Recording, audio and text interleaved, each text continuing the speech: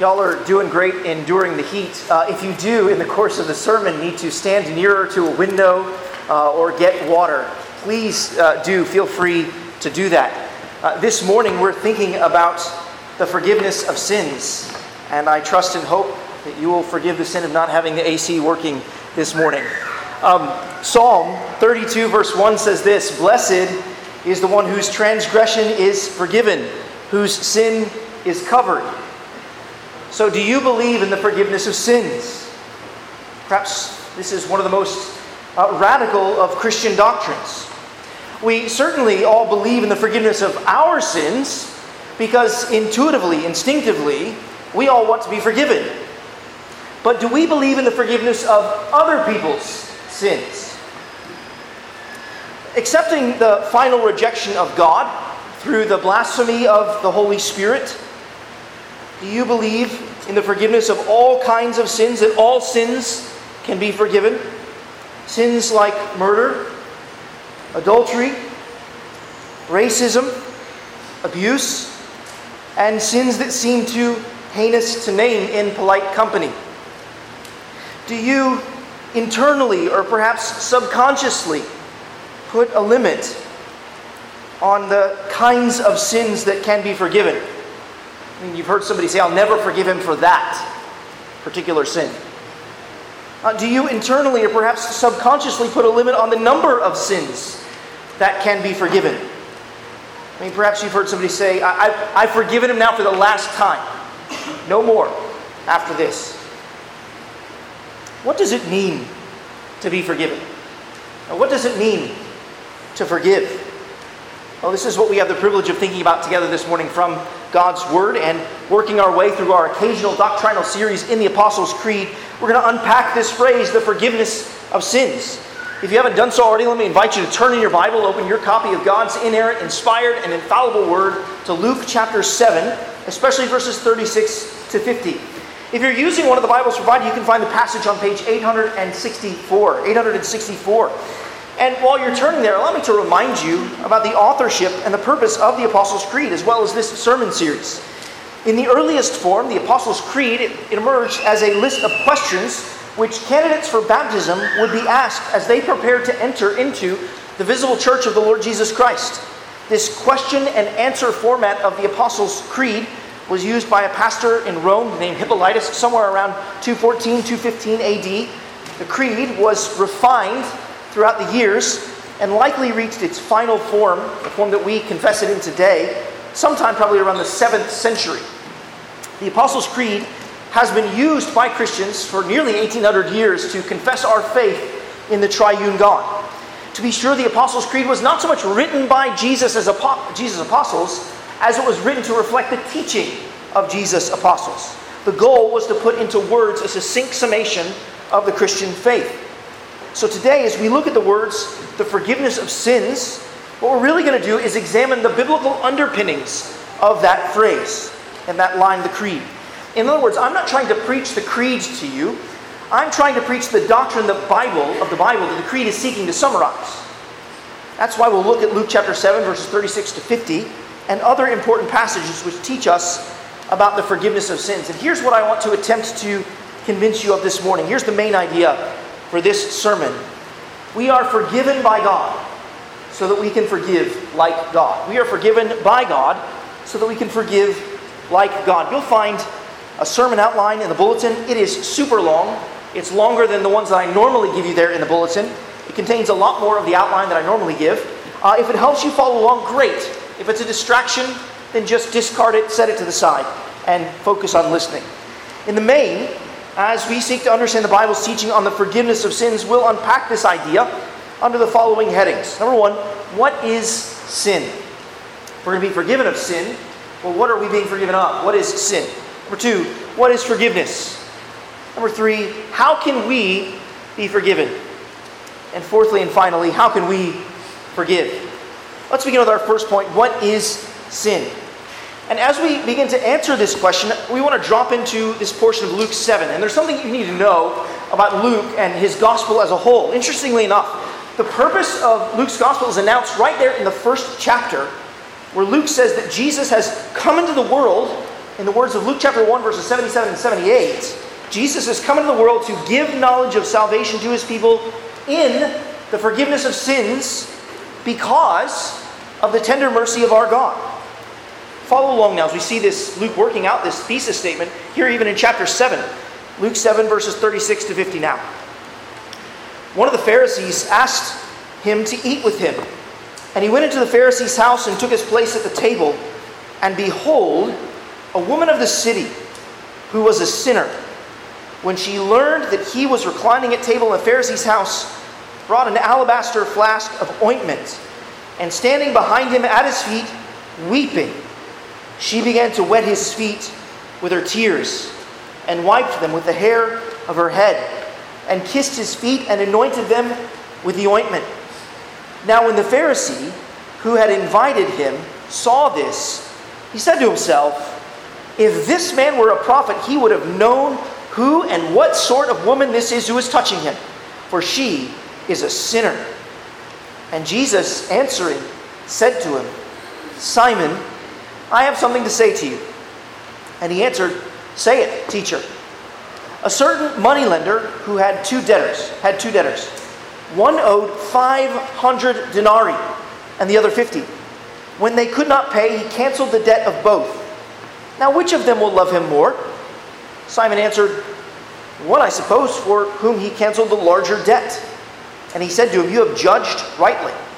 Then turning toward the woman, he said to Simon, do you see this woman? I entered your house.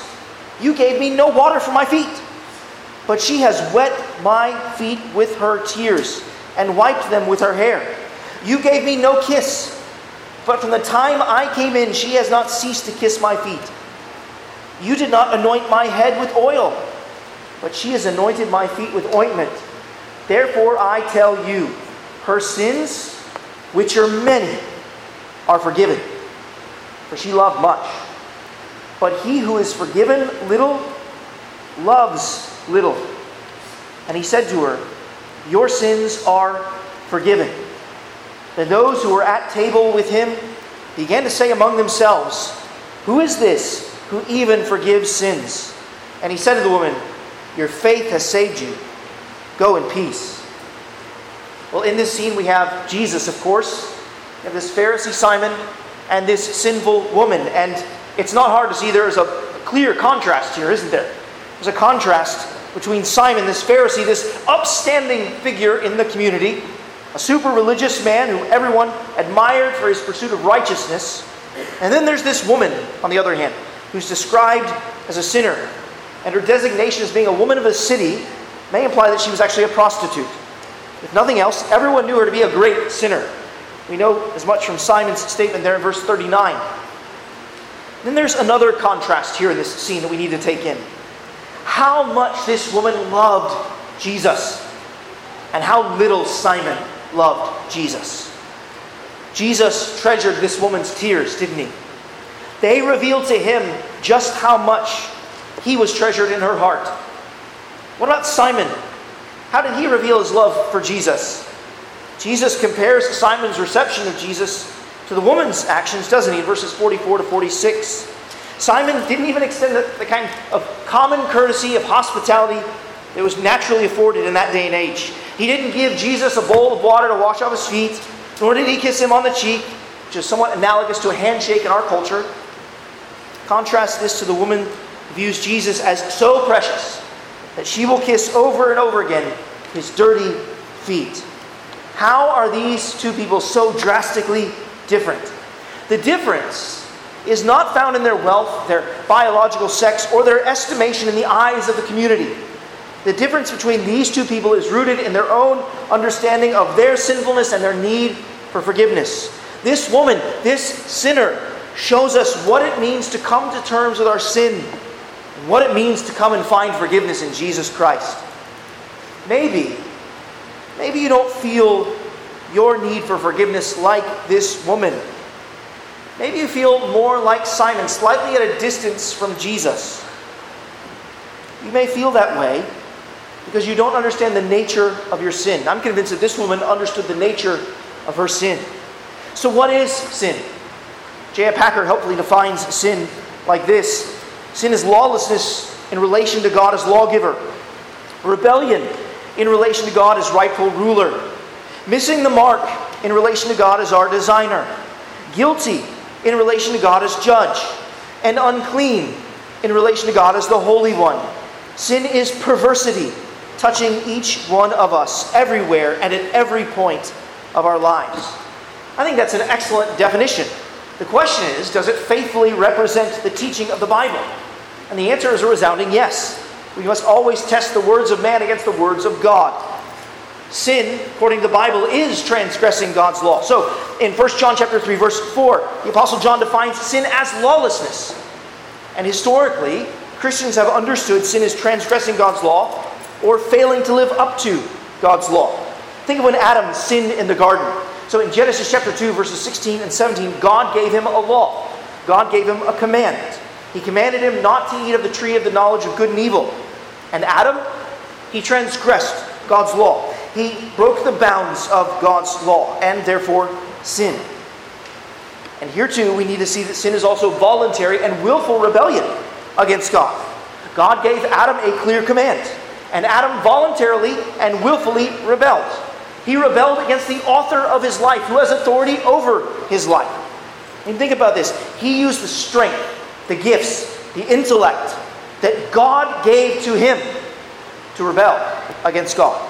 There's no little hubris in sin, no little hubris in rejecting the author of your life who has authority over your life. Sin is also failing to live up to God's law. The New Testament has described sin in terms of missing the mark.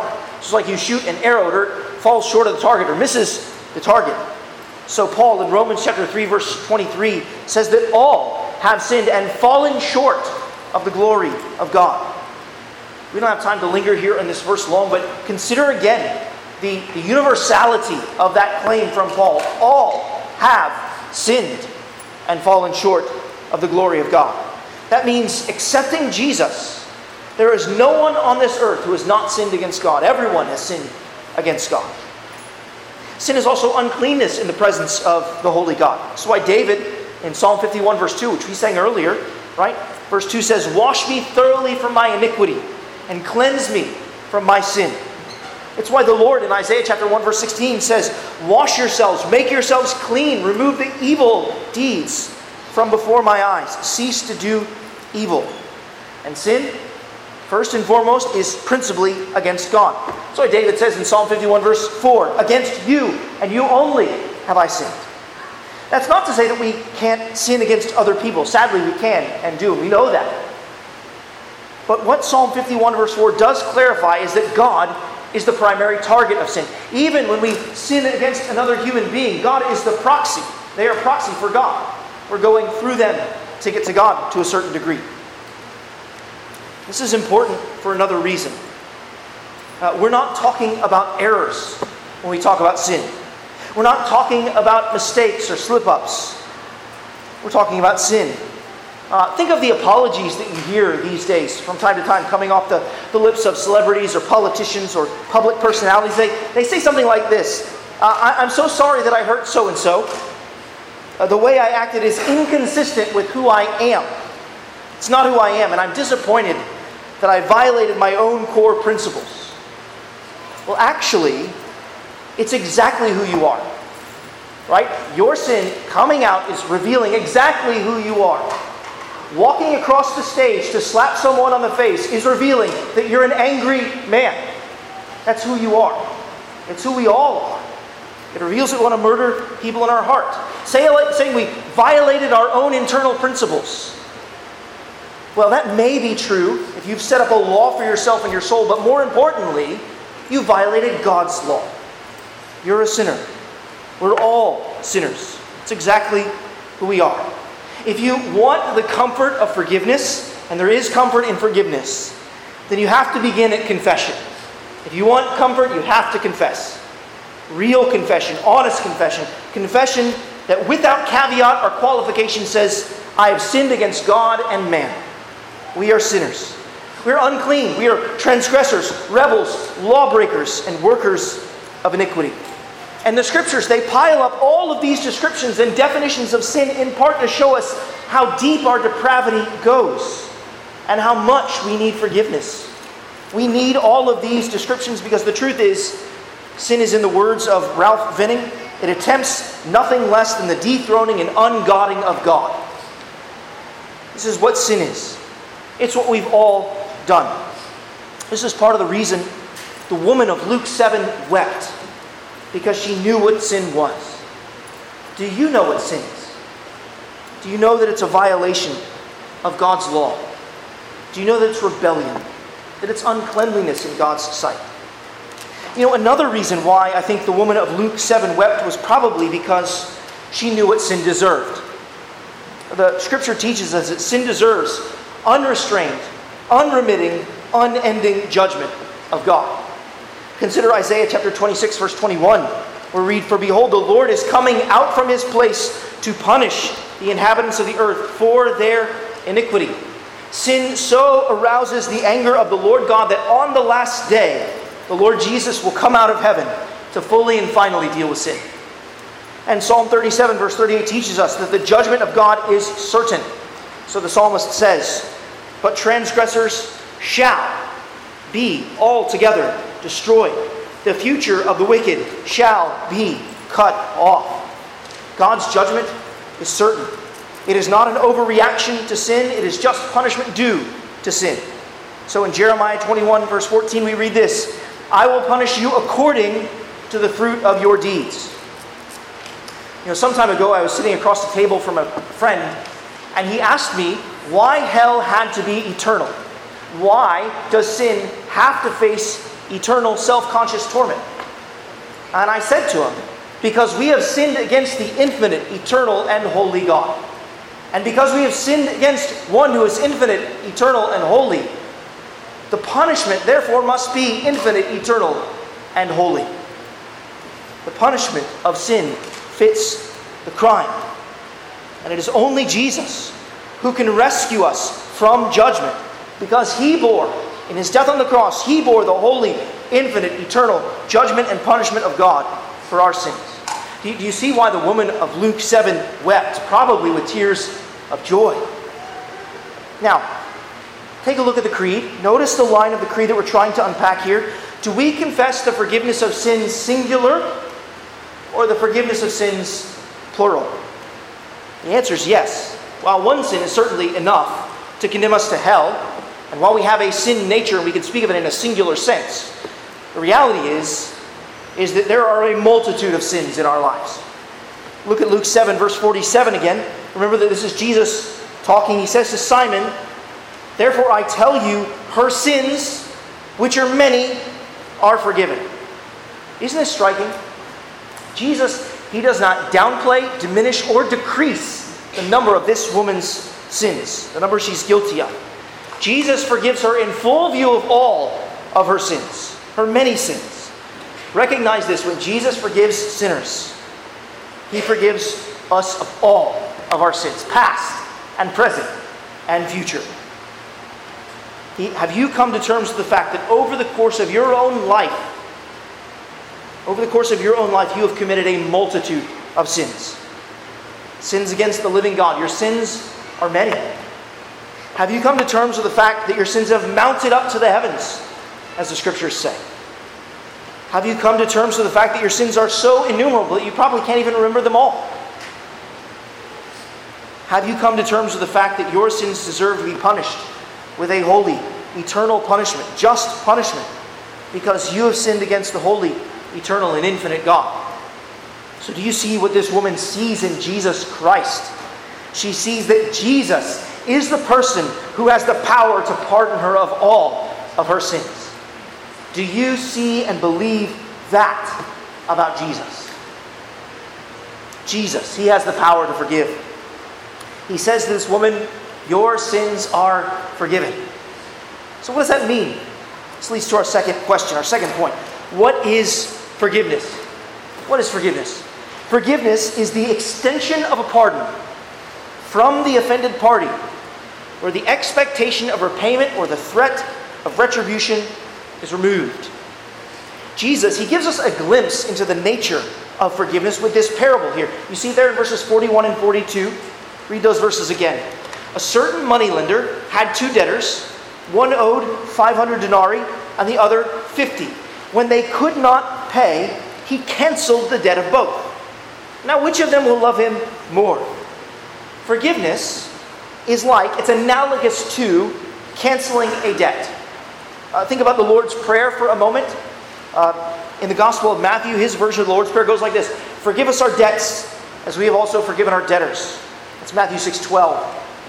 Luke, he actually makes similarities or makes connections between an economic debt and a moral debt, more explicit in his own version of the Lord's Prayer. So in Luke chapter 11, verse 4, we pray like this: "And forgive us our sins, for we ourselves forgive everyone who is indebted to us." This accords well with what we read here in Jesus' parable, doesn't it? Forgiveness is like canceling a debt. It's pardoning a transgression or transgressions. Now we need to notice a couple of things here about other aspects about Jesus' parable that teach us important lessons about forgiveness. Forgiveness, it's extended by the offended party. Note that in the parable, it's the moneylender, or we could say the creditor, who cancels the debt. He is the offended party. He is the one who has been wronged, and he is the one who can forgive. It's not an outside third party who can cancel the debt. It's not the one who incurred the debt who can cancel the debt. It's the one to whom the debt is owed who can cancel the debt. It is the one who has been sinned against who can pardon. Forgiveness is extended by the offended party. And this reveals another aspect of forgiveness. When forgiveness is extended, the expectation of repayment of the debt is removed, and any consequences, any retribution for incurring the debt is removed. That's why in the parable Jesus tells here in Luke 7, both of the debtors actually love the moneylender, because he's removed the expectation of repayment. He removed the threat of retribution if they could not repay him, like ending up in the debtor's prison. Now, of course, we know here, right, the one who had the larger debt, we're told, will love Jesus, or love the moneylender more. But their debts have both been canceled, they both love. And no wonder they love him. I mean, it reminds us of what we read in Psalm 130, verses 3 and 4. "If you, O Lord, should mark iniquities, O Lord, who could stand? But with you there is forgiveness, that you may be feared." That's why the woman loved, or we could say joyfully feared, the Lord Jesus, because he did not mark her iniquities. He did not hold them against her, hold them over her head. No, forgiveness removes the expectation of repayment and retribution. And where forgiveness takes place, there is a joyful response of loving fear of God. Unforgiveness, it can crop up in our hearts when we refuse to pardon and release other people from their sins, or repayment from those who have sinned against us. And we might show that through bitterness or anger, or the silent treatment, kind of the cold shoulder. All of those are kind of relational tactics of punishment, making another pay. Sometimes we won't forgive others until we are satisfied with exacting our own kind of personal punishment in that way.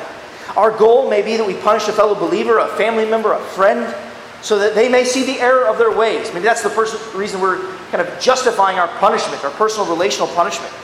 This is going to lead them to an apology, payment of an apology to us, and so acknowledge their wrongdoing. We forget that it is God's kindness that led us to repentance. Romans chapter 2, verse 4. And what we're seeing here is that forgiveness, it doesn't wait and it doesn't punish. It's the moneylender who takes the initiative and forgives. It is actually the offended party who takes the initiative and forgives. And is that not what God has done with us? He's moved toward us, provided for us in Jesus Christ, and forgiven us. And because of that, we love Him. We love because He first loved us. We should be aware, though, that there is something forgiveness cannot do. Forgiveness cannot remove the reality that there was an offense and that there was an offender. Forgiveness cannot rewrite or erase history and say there was no wrong done. Forgiveness doesn't say, no debt was really incurred. If I can put it like this, forgiveness cannot unsin sin. Forgiveness cannot cancel corruption. Forgiveness does not cancel the immorality of the iniquity. Think of the cross of the Lord Jesus Christ, where the grounds of forgiveness are accomplished. The cross loudly proclaims that sin has been committed and that sin deserves an eternal, wrathful punishment, and that God himself satisfied the debt that we incurred. The debt still had to be dealt with. We'll think more about this in a minute, but certainly one thing the cross does say is that sin has been committed and its wages is death. Forgiveness does not condone or approve of sin. The cross certainly doesn't do that. Well, if that's forgiveness, if forgiveness is the extension of a pardon from the offended party, where the expectation of repayment or threat of retribution is removed, then how can we be forgiven? That's the third question we want to answer. Who can forgive sins? We're going to think first vertically, on a vertical level, about God, and we'll think horizontally about forgiveness between men and women. Who can forgive sins? God can forgive sins. In fact, God says that this is what he does. He forgives sins. So in Isaiah 43 verse 25 we read, I am he who blots out your transgression for my own sake, and I will not remember your sins. But we learn that Jesus, the Son of Man himself, being fully God, also has authority to forgive sins. We see that here in Luke chapter 7 verse 48. We see it in Matthew chapter 9 verse 6 and in Mark chapter 2 verse 10, where he heals the paralytic man and announces that his sins are forgiven. Given all that we've considered about sin, God's holiness, his justice, I wonder if you see a dilemma here. I mean, perhaps you wonder, if God is just, then how can he forgive sins? How can he pardon sinners if the just requirements of God's law need to be satisfied? I mean, think of verses like Exodus 34, verses 6 and 7. The Lord, a God merciful and gracious, slow to anger, and abounding in steadfast love and faithfulness, keeping steadfast love for 1,000, forgiving iniquity and transgression and sin, but who will by no means clear the guilty. So wait a minute. If God forgives iniquity, transgression, and sin, how is it at the same time he does not clear the guilty? How is it that he refuses to clear the guilty? The answer, I think, is simple. God pardons sin by providing the payment for sin. God pardons sin by providing the payment for sin. God can forgive sin because he provides the payment for the debt that our iniquity has incurred. It is not as though the debt magically goes away. No, it is mercifully paid by God the Son. He personally satisfies the just requirements of the law through his own life, death, and resurrection. This is how God can be just and forgiving all at the same time. Think of Paul's declaration concerning the cross of Jesus Christ in Colossians chapter 2, verse 14, where we read that in Christ God has canceled the record of debt that stood against us with its legal demands. This he set aside, nailing it to the cross. The cross of Jesus provides the payment and paves the way for pardon. When we say that we believe in the forgiveness of sins, this is most especially what we're talking about. That God forgives sinners. He releases us from the debt of our sins through remitting those sins and their punishment to his Son, the Lord Jesus Christ. This is one of the implications of Jesus' cry from the cross. It is finished. Right? When Jesus utters those words in John chapter 19, verse 30, and dies, he is declaring that the wages of our sin has been paid in his death on the cross. Paid in full. And that the matter is settled. God's law is satisfied. His justice is satisfied. His wrath is satisfied. So what must we do to receive the forgiveness of our sin? Well, 1 John chapter 1, verses 8 and 9 tells us with glorious clarity, if we say we have no sin, we deceive ourselves, and the truth is not in us. If we confess our sin, he is faithful and just to forgive us our sins and to cleanse us from all unrighteousness. So think about Simon here in Luke 7. He was almost acting as though he didn't have any sins. Friend, don't pretend that you're not a sinner. You're not merely kidding yourself, but as the Apostle John says, you're deceiving yourself. And don't pretend that you can pay God back. You can't. Your debt is infinitely large. what you must do is confess that you're a sinner. You must confess your sin. Confess your sins, believing that Jesus lived the righteous life that you have not lived. Confess that you are sinful while Jesus is sinless. Confess that your sins deserve to be punished by the eternal wrath of God, while believing that that's exactly what Jesus endured for you in His death on the cross. Confess that your sins have been paid in full, believing that Jesus' death and resurrection from the grave signals that the just requirements of God's wrath and law have been satisfied. Turn from your sins and trust in Jesus for the forgiveness of your sins. Believe that Jesus paid for your pardon on the cross, in His death on the cross, and His resurrection from the grave. Come to Him, trust in Him, and believe upon Him. And if you want to know more about what it means to be forgiven by God through confessing your sins and trusting in Jesus, I'd love to talk to you more about that at the door after the service. Friend, Christian, let your forgiveness lead to love. That's what we see here in Luke 7, isn't it? Consider this woman. We should learn from her. She loved Jesus much because she had been forgiven much. The same is inevitably true for you. If you have experienced the forgiveness of your sins, your many sins, then you should love Jesus much. And let us notice this about Jesus. He will not refuse or reject your love. He doesn't do that with this woman here, does he? He doesn't refuse or reject your love. He doesn't go, stop it, don't do that. He receives it and welcomes it. And you can be sure that just as Jesus did not turn this woman away, He will not turn you away. He will not refuse or reject you. She was a transgressor. She was a rebel. She missed the mark. She was unclean in God's sight. She had sinned against God. And yet Jesus did not turn away from her, and He will not turn away from you. Don't let anything keep you from coming to Jesus. Not even the fear of being rejected by Him, because you won't. So in the words that we sang earlier, right? Come, ye sinners, poor and needy, weak and wounded, sick and sore. Jesus, ready, stands to save you, full of pity, love, and power. Let not conscience make you linger, nor of fitness fondly dream. All the fitness that He requires is that you feel your need of Him. If you have many sins, you should feel your need of Him. So come to Him and be forgiven.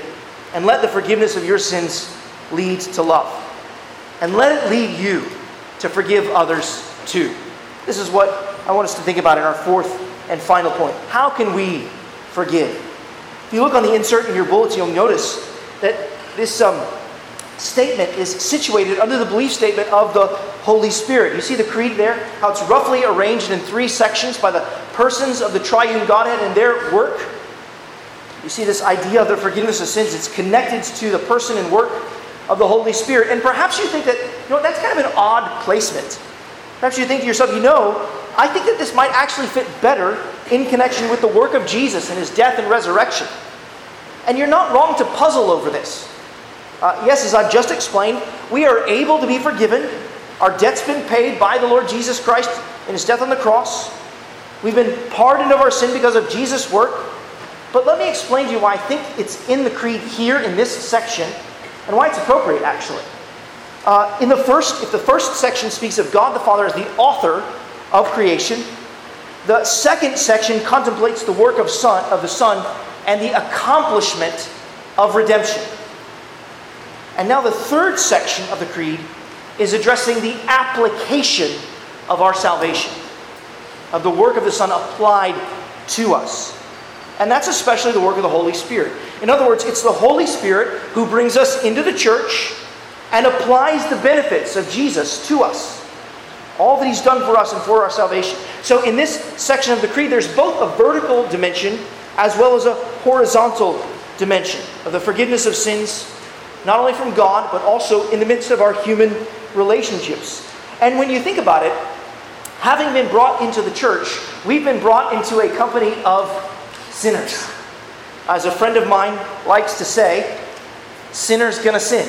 So when you get us together, that's inevitably going to happen in the life of the church. And so we're going to need to forgive one another. Some church historians actually think that this phrase was included in the creed after a stringent period of persecution in the life of the church. So early in the life of the church, some Christians were threatened with persecution and death if either they didn't worship Caesar or hand over their copies of Scripture. And so sadly, some Christians caved under those threats, worshiping Caesar, denying that Jesus is the only true Lord, and they handed over their very valuable copies of the Scriptures, and some of those copies were burned. Eventually, the persecution subsided. Those who had left the church wanted to come back into the church. What were those believers who had remained faithful in the midst of that persecution? What were those believers who lost family members, who lost their homes, endured physical beatings? What were those believers who had remained faithful during that time? What were they to think of those who wanted to come back into the church? Well, does the church believe in the forgiveness of sins or not? If God forgives sinners, then how can we as Christians not forgive as well? This has got to be one of the most challenging realities of the belief in the forgiveness of sins. That Jesus and the Scriptures command us to forgive. I mean, Paul talks about this in Ephesians 4. Listen to what he says in Ephesians chapter 4, verse 31. He writes, "Let all bitterness and wrath and anger and clamor and slander be put away from among you, along with all malice." Paul is saying this to Christians in the church in Ephesus. He's saying, guys, you've got to stop this. Put it away. And what's the very next thing he says? If all these things have occurred in the life of the church, the very next thing Paul says in the very next verse is this: be kind to one another, tender-hearted, forgiving one another, as God in Christ forgave you. That means you have to forgive bitterness. You have to forgive wrath and anger and clamor and slander. You have to forgive the malice that's been done to you. That's what Paul says. Why do you think Paul says it? Because sinners are going to sin, and because the forgiven need to forgive. And lest you think this was just a problem of the church in Ephesus, this is a problem of the church at Colossae. So Paul, in Colossians chapter 3, verses 12 and 13, writes this. He says, "Put on then as God's chosen ones, holy and beloved, compassionate hearts, kindness, humility, meekness, and patience, bearing with one another. And if one has a complaint against one another," not in a church, surely not in a church, there's complaints against fellow Christians. But yes, Paul says so. "If one has a complaint against one another, forgiving each other, as the Lord has forgiven you," listen closely, "so you also must forgive." Here's what Paul says to us. If you've been forgiven by God, then you must forgive like God. You need to pardon your brother or sister. You need to be kind and tender-hearted and forgiving. You can't be unloving, unkind, angry, and bitter. You can't hold a grudge. You can't come up with relational tactics that punish them. You can't give your brother the cold shoulder. You can't purpose to exit another exit in the building just because you don't want to go by them and talk to them. No, you can't harbor unforgiveness in your heart. There's a biblical obligation to forgive. Unless you think Paul is crazy, what you need to know is that you only got this teaching from Jesus. You only got it from Jesus. So turn in your Bibles. We're going to turn to another section of our Bibles. Turn to Matthew chapter 18, verses 21 to 35. If you're using one of the Bibles provided, you can find the passage on page 824, I believe. And let me try to fast forward through about half of this section. In Matthew chapter 18, verses 21 to 25, Peter asked Jesus the question that we all really want to ask Jesus. He asked, "How many times do I have to forgive my brother if he sins against me?" Like Peter, we want to know, okay, how much do I really have to put up with my brother and forgive him? Peter offers a number, and Jesus escalates the number. In fact, it's kind of a limitless escalation, really. There's no sense in keeping track of the number of times that your brother sins against you and you have to forgive him, because whenever he repents, you've got to forgive him. This is how God deals with us. And that becomes evident in the parable that Jesus tells. He tells the parable of the wicked servant. If you read this parable later this afternoon, then you'll see that the meaning is really pretty transparent. The servant owed the master 10,000 talents. That's an amount that people in Jesus' hearing would have found kind of incalculably high. It would have blown their mind. The debt was infinitely great. There's no way they could have ever paid the master back. And in his grace and mercy, the master forgave him of his debt. That's what's taken place with us and God, right? The master absorbed the cost of the debt, and paid it himself. And then in the second half of Jesus' parable, teaches us how to live in light of God's forgiveness of us. So verses 28 to 35. I want to read those verses now. Read those verses with me, and let's see if this forgiven servant, the one who's been forgiven of his infinitely high debt, if he's learned the lesson of forgiveness. Matthew 18, 28 to 35. But when that same servant, the one who's just been forgiven his debt, went out, he found one of his fellow servants who owed him 100 denarii. And seizing him, he began to choke him, saying, "Pay what you owe." So his fellow servant fell down and pleaded with him, "Have patience with me, and I will pay you." He refused and went and put him in prison until he should pay the debt. When his fellow servants saw what had taken place, they were greatly distressed. And when they went and reported to their master all that had taken place, then his master summoned him and said to him, "You wicked servant, I forgave you all that debt because you pleaded with me. And should you not have had mercy on your fellow servant, as I had on you?" And in anger his master delivered him to the jailers, until he should pay all his debt. So also my heavenly Father will do to every one of you, if you do not forgive your brother from your heart. The master punishes the wicked servant for his lack of mercy toward those who are indebted to him. And what Jesus says about the punishment of the wicked servant reminds me of what we read in James chapter 2, verse 13. For judgment is without mercy to the one who has shown no mercy. Those who do not show mercy will not be shown mercy. Those who do not forgive will not be forgiven. Are you unwilling to forgive? Are you holding something against someone or holding something over someone because they've sinned against you? If you do not forgive God's children, it may be that you are not God's child. John Owen once said, "Our forgiving of others will not procure forgiveness for ourselves, but our not forgiving others proves that we ourselves are not forgiven." What Jesus is saying to us in Matthew 18 is this: those whom I have loved before the foundation of the world will also love. Those whom I have forgiven will also forgive. There is no such thing as a Christian, a person who has been forgiven, who does not also forgive. Forgive. Like the master, cancel the debt and absorb the cost. From the Creed, from the Scriptures especially, we learn that we are obligated to forgive those who are Christians. But what about those who are not Christians? Do I have to forgive them? In fact, you do. Jesus says yes. In Mark chapter 11, verse 25, Jesus says, "And whenever you stand praying, forgive if you have anything against anyone." What about those who do not repent? Maybe you're asking yourself, but do I have to forgive those who do not recognize their sin against me and do not repent? I think the answer is yes. I mean, think about it, the question in another way. Do the Scriptures allow me to harbor unforgiveness in my heart? We cannot be committed to punishing others in our hearts while we wait for them to repent.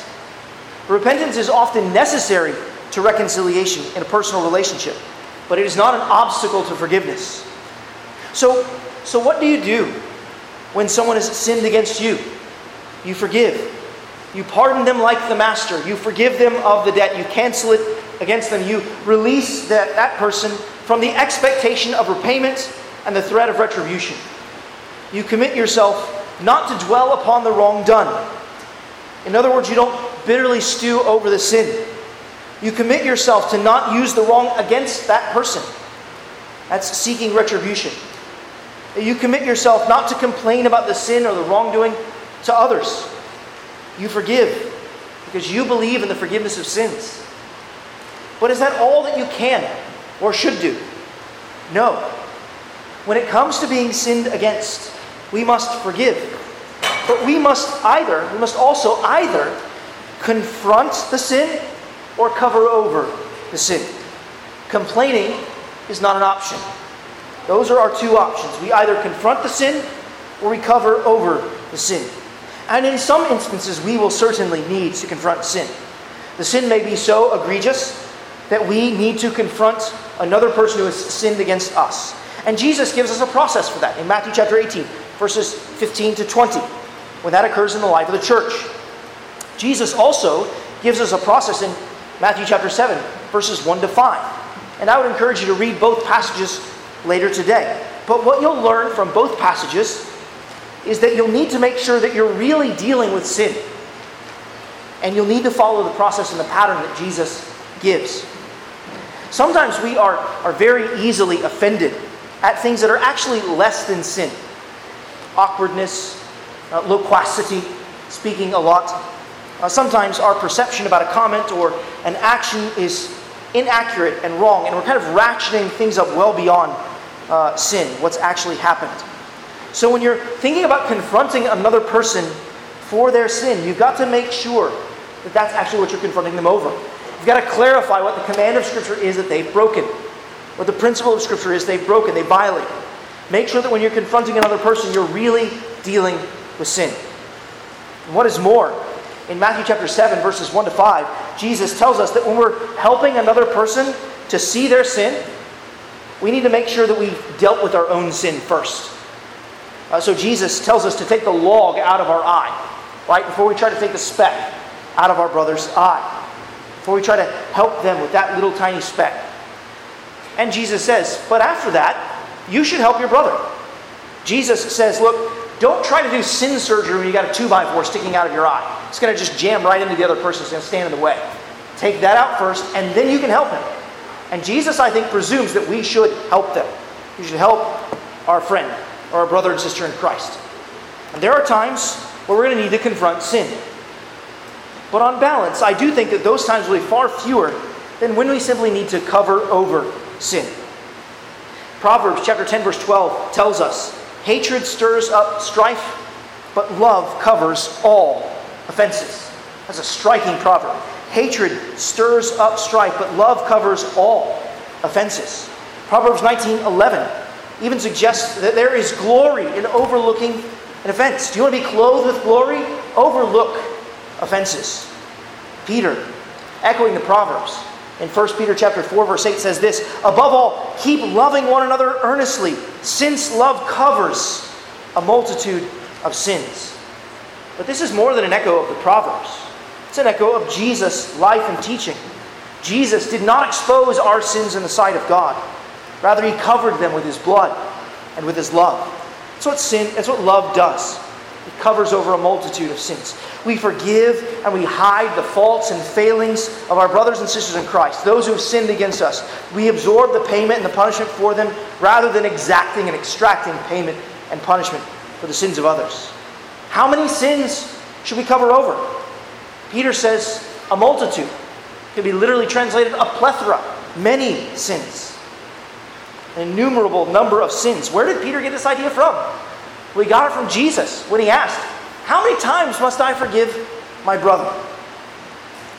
As one wise believer said, where love is thin, faults are always thick. Where love is thin, faults are always thick. So ask yourself, is your love thin? Think of the most difficult relationship that you have. Maybe it's in your workplace. Maybe it's in your family. Maybe it's in this church. Now ask yourself this. Is it easy or hard for me to find faults with that person? If 15 faults just sprang into your mind, is it possible that your love is too thin? Is it possible that you've forgotten how much you've been forgiven by Jesus? Is it possible that you've forgotten how much you've been loved by Jesus? We should all fear an unwillingness to forgive. So don't let unforgiveness be found in your heart. Love does not keep a record of wrongs. 1 Corinthians chapter 13, verse 5.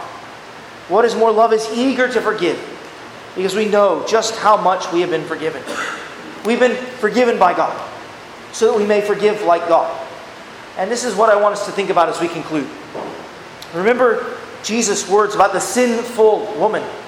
In Luke chapter 7, verse 47, Jesus said this, therefore I tell you, her sins, which are many, are forgiven, for she loved much. But he who is forgiven little loves little. Love and forgiveness go hand in hand. As Mr. Spurgeon once said, eyes that have wept over our own sin will always be most ready to weep over the sins of others. If you have judged yourselves with candor, you will not judge others with severity. You will be more ready to pity than to condemn, more anxious to hide a multitude of sins than to punish a single sinner. Do you believe in the forgiveness of sins? If you've been forgiven by God, then forgive like God. Let's pray for the grace to do that now. Let's pray together.